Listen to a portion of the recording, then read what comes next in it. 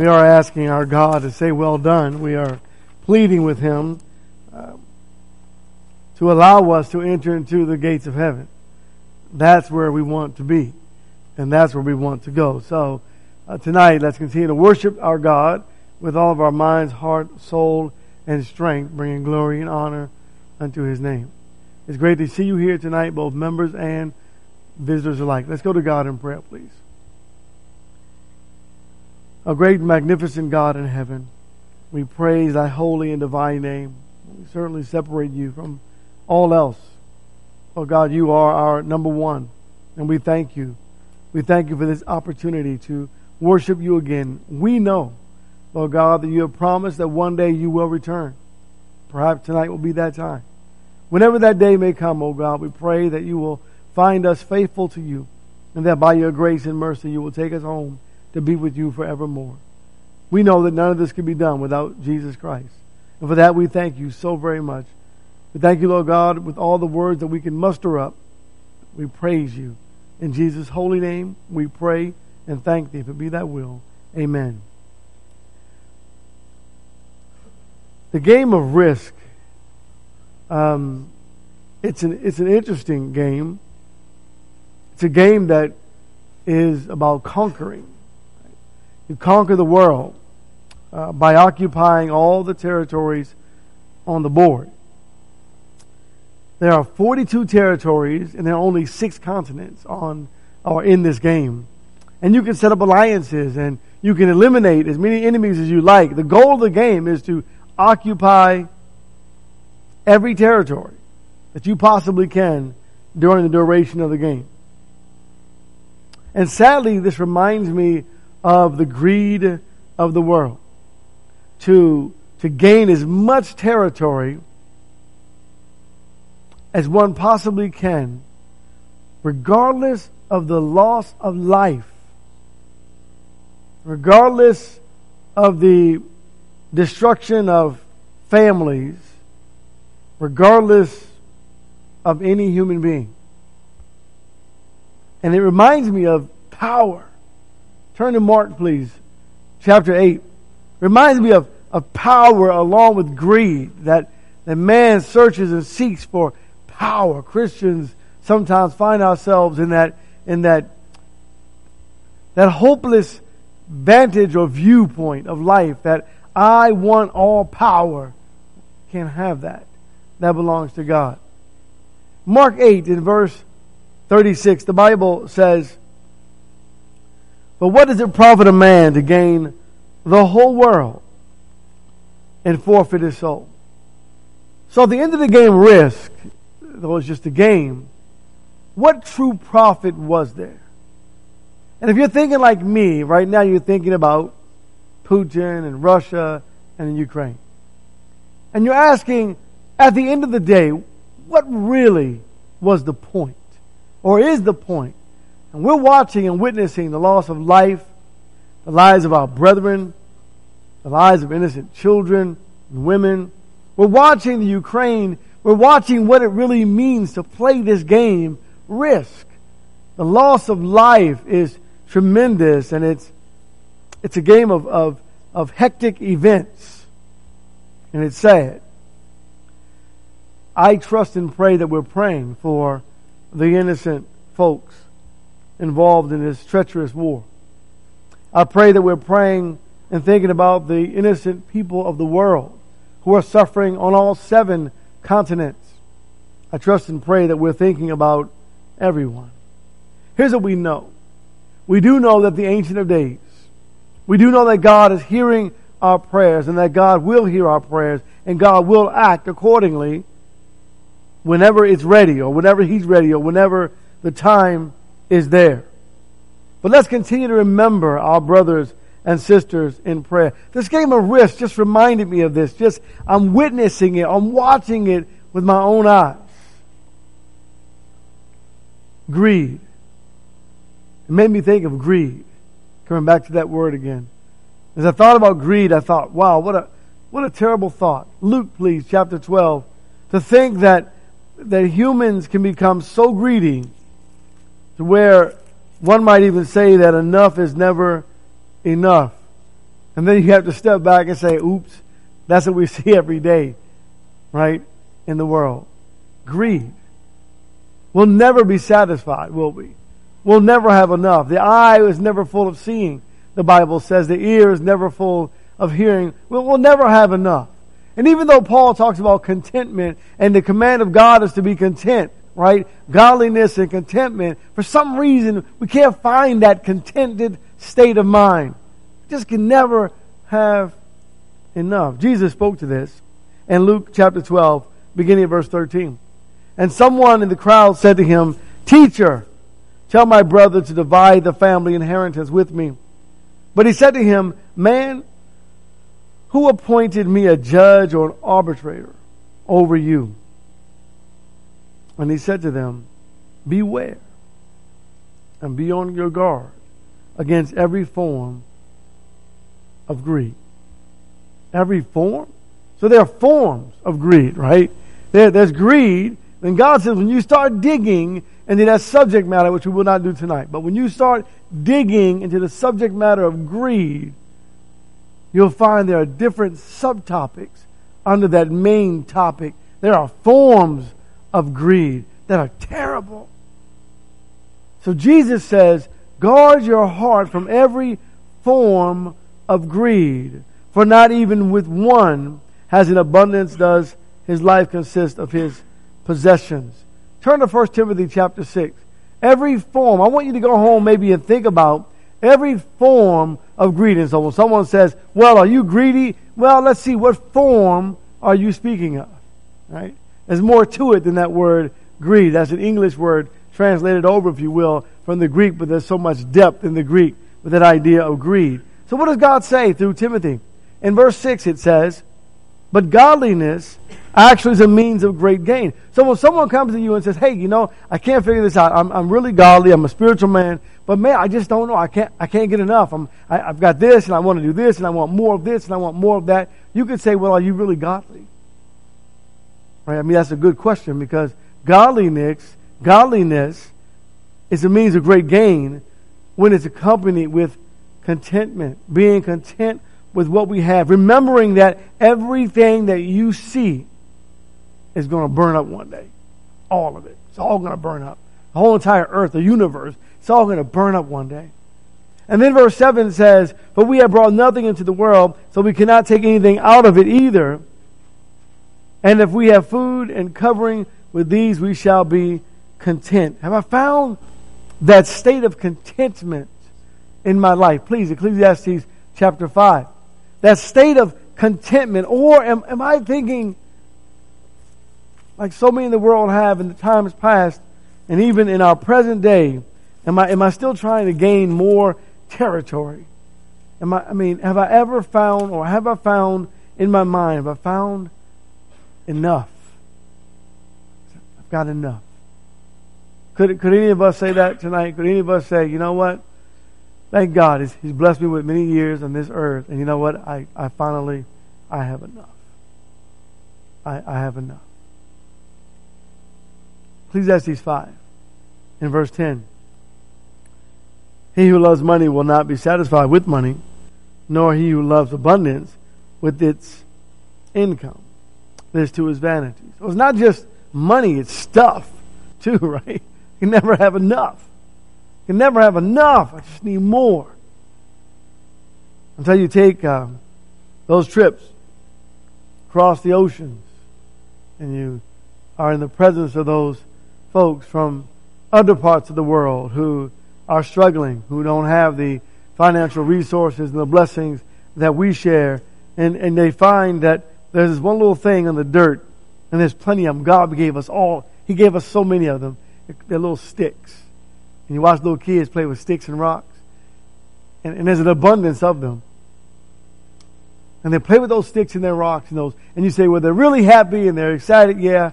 But kids will be kids, right? They'll even fight over the stick.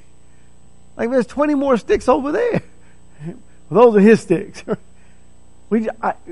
I don't know. It's just for some reason we'll find something to fight about when it comes to stuff in this world. Will we ever gain that point where we can say enough is enough?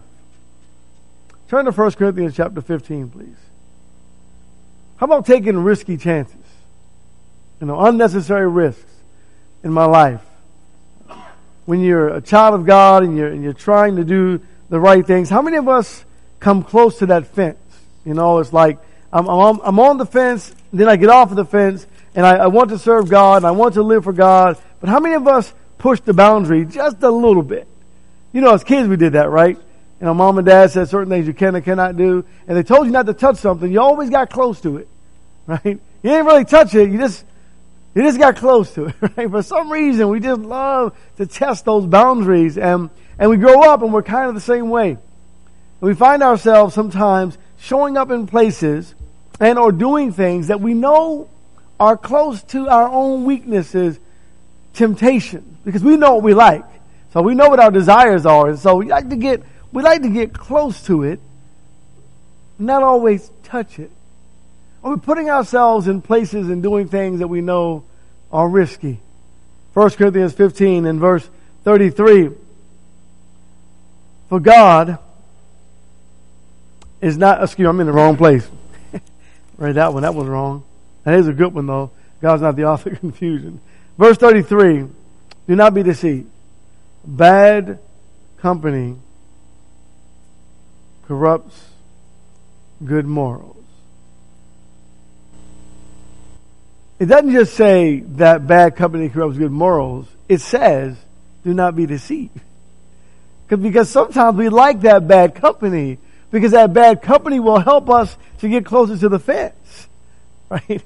Of that riskiness, if you will, in our lives. See, we know what we like. Turn to James chapter 1. We know what we like, and what we like, we may not always want to admit it.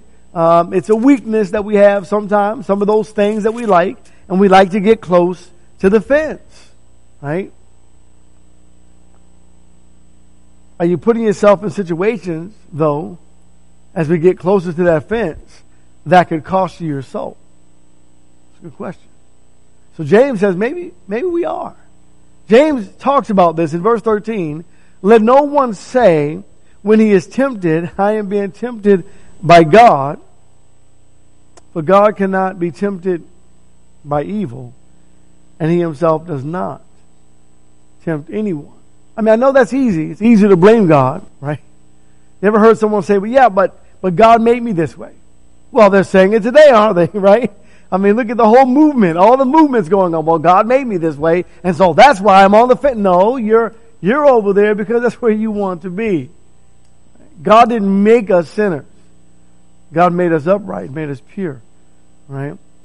God didn't make, God knew I had these weaknesses, and he put those weaknesses inside of me, and that's why, no, God didn't do that.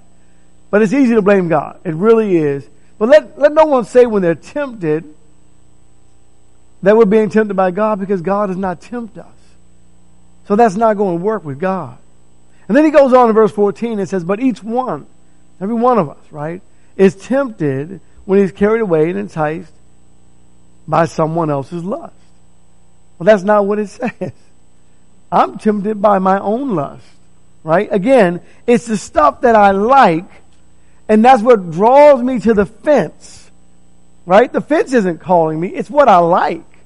What I desire is calling me and drawing me to the fence. What you have to do, what I have to do, is admit that I like my sin. And then say, I'm going to stay away from it.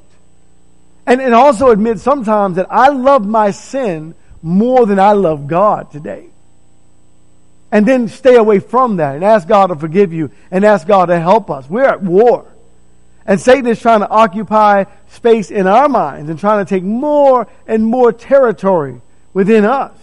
Don't give it to him, right? Don't give it to him.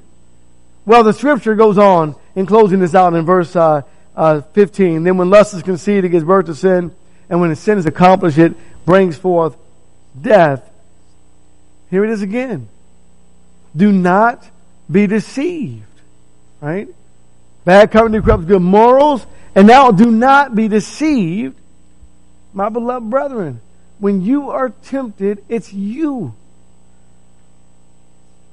Okay? Don't trick yourself. It's just so easy to do that. It feels better to trick myself. Because I can blame someone else, right? No, my wife made me do that. I would have never, no sir, I would have never done that. But no, you chose to do that. Right? All right. Colossians chapter 4. Trouble is what our end will be if we're taking those risky chances, right? You ever thought, oh, I'm strong enough to do this? I'm strong enough for this. And then find yourself in a pickle? Many souls are in danger because of the words we use. Let's think about that for a moment, right? Think about, if you will, the game Scrabble. You're always looking for the right words to use, to spell, and gain an advantage and get more points. If you hit a double word score, or it's just so exciting, right? What about our words that we use as Christians? Right? We say it's not just what we do. Colossians 4 talks about more than what we do. It's also what we say. Right? I mean, so on one hand you have your guard up and you're fighting Satan and okay, I'm good now. I'm in good shape. But don't let down your guard on the other side though. See, Satan will come through windows, doors, any space that he can come, right? And occupy the space in your mind. And so he may come through your words too, not just your actions. And in Colossians 4 and verse 6, kind of putting things into the proper perspective, it says, let your speech always be with grace. Always. But folks say, I just like to hear you talk. Sometimes we think people want to hear us talk, right? But let your speech always be with grace, seasoned, as it were, with salt. It's not good for you, but can't help but to take those fries and put them in the fryer, right? And allow them to accompany your meal with a hamburger or whatever it may be. But very few of us eat them without some kind of seasoning. And if you get the right kind of seasoning, you go, good, right? That's how our words are supposed to be. Seasoned. Like that steak or whatever it is, it's seasoned.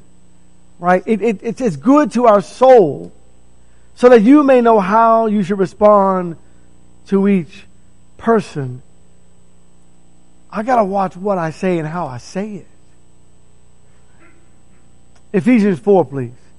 I have to ensure that the words that I use come out in such a way to where they are with grace, that they build up instead of tear down.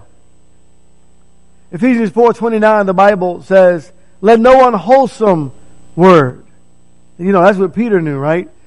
Peter was out there and he found himself in a pickle. And he took a risk. What was his risk? He said, you know what? This lady knows, she knows who I am. And the only way I'm going to get her is if I change my speech. I'm going to talk just like the world. They'll never identify me as being with Jesus. And I guarantee you this, church, if you talk like the world, people in the world will never identify you as being with Jesus either. They'll say, you must not know the man. We got to watch the words that come from our mouth. Let no unwholesome word proceed from your mouth, but only such a word as is good for edification according to the need of the moment, that it may give grace to those who hear. And so here are these words that are a blessing to others, to those who hear us. But they're also a blessing that comes back to us because we also hear what we say. Right? We also hear what we say, and we believe what we say comes from the heart. What are you saying? What's coming out of your mouth? That exposes what's inside of your heart. And Jesus says in Matthew chapter 12 that we have to be very careful with the words that come or proceed from our mouths. Right? In Matthew 12 in verse 36, the Bible says, and I say to you that every careless word that men shall speak, they shall render account for in the day of, wait a minute, on Judgment Day? So God heard it and God's not. Sometimes we say, well, why doesn't God do something about this? Well, what if He did something about the words that came out of my mouth? Right now. Then we change our tune. Well, maybe, okay, not maybe. God says on Judgment Day, He's going to reveal what's come forth from our mind through that tongue. And in verse 37 it says, for by your words you shall be justified, and by your words you shall be condemned. So, I want to venture away from my lesson for just a moment, if I could, just for a moment, and give you 3 other scriptures to think about. There's a battle going on in our mind. It's a battle of the mind. This game hasn't, I don't know, maybe that is a game, maybe it isn't, but to Satan it is. A battle of the mind. How can I take this person who's trying to do what's right and get into their minds and then just tweak it just enough to cause that individual to lose their souls? And so I'm going to change their battle, a military word, their battle focus. I want them to start fighting the wrong stuff. Right? I want their minds to be preoccupied with something else so that I can weaken where he's strong. And I want to go to Proverbs chapter 4. He wants to catch us with our guards down. So if you will, in boxing, you might say he wants to hit us with a counter punch. The one that you didn't see coming. Maybe that's why we have brethren. He wants to catch us with our guards down. He wants to keep us, if you will, in the hollow of His hands and lure us away from God. And you know what else He wants to do? He wants to catch us sleeping. Yeah. If I can catch Him sleeping, I can work on it. Let me give you an idea about catching Him sleeping. Many people, I mentioned this I think some time ago, or maybe I haven't here. You ever gone to bed with the radio on? Maybe it's really low. You wake up in the morning and there's a song stuck in your head. Right? The radio people, right, disc jockey, whatever it may be, they've been working on your mind all night. Now, how many bad words did you hear in those songs you were listening to? How many bad songs did you hear when you were going to sleep? What type of messages were you listening to throughout the night? See, your brain kept working. The subconscious mind steps in when you're asleep and it's still alert and is listening. Satan wants to catch us sleeping. So for my children, I played the Bible all night long. You know, when we had DVDs, right? Or videos, CDs. All night long. That's what they went to bed with and that's what they woke up to. That was a good choice. That was a good choice.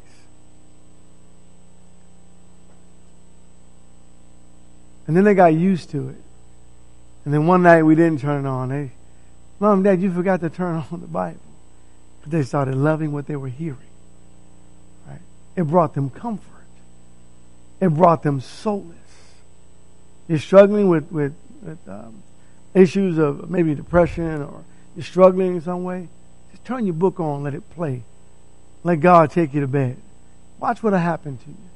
Just play the New Testament, if you will. Pray Proverbs and something you have control over. Just play it and listen to it through the night. Satan is trying to catch us sleeping, though, even while we're awake.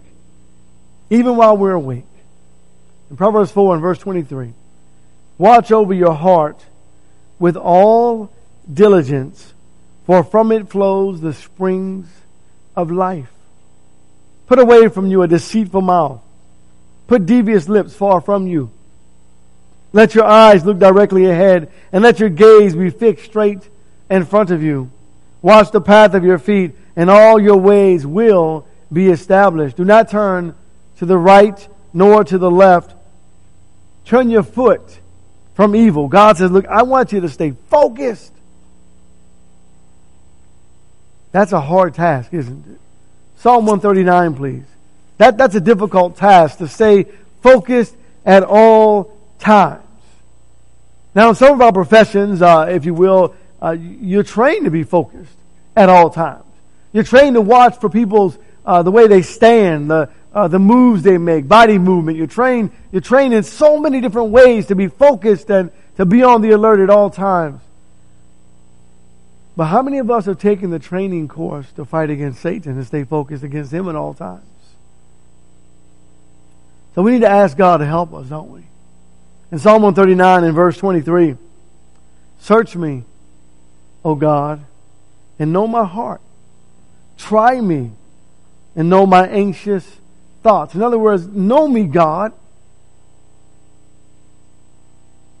and see if there be any hurtful way in me, and lead me in the everlasting way. In other words, what the psalmist is asking God to do is to help me to recognize me, so that I can change me. And I'm talking about that hidden stuff, right? Not the stuff everybody can see. The hidden stuff that's deep within my heart that truly identifies who I am, right? So someone said, well, how will you know? Let me ruffle your feathers for just a moment, and then we'll see who you are, right? Let someone ruffle your feathers just a little bit, take you right to that edge, and then we'll see that hidden person that is deep within. I close in Ephesians chapter 6. I think it's a great place to close with the idea of the game of risk, life, and the risks that we take in the warfare that we're in, the battle, fighting against Satan. And there are some very important things, and I just want to read just 3 verses in Ephesians 6 that we have to recognize. Some very important things. The first thing he says, finally be strong, not your strength. What do you have to do to fulfill verse 10? You have to lean on the Lord all day long. That's why I keep saying, and the Bible continues to say, keep on praying. The Bible says pray without ceasing. You have to lean on God in order to fight against Satan who's trying to occupy space within your mind. You have to lean on the Lord at all times. So verse 10 says, finally be strong in the Lord and in the strength of His might. You cannot win this battle without God. None of us can. And so we have to keep leaning on Jesus at all times, number one. Number two, put on the full armor of God. When you get out of bed in the morning, you got to put it on, right? It's better to sleep with it on. It's uncomfortable, but you need it. We need the full armor of God. Why? That you may be able to stand firm against the schemes of the devil. So you don't you witness a scheme at the end, but you can't see it until it unveils itself. It stays hidden for a purpose. It's a scheme. So we've got to put the full armor on. And then the third point in closing, this idea of risk. Don't fight the wrong battle. For our struggle, verse 12, is not against flesh and blood. Some of us are fighting the wrong battle. And you wonder why it's so easy for Satan to flank us.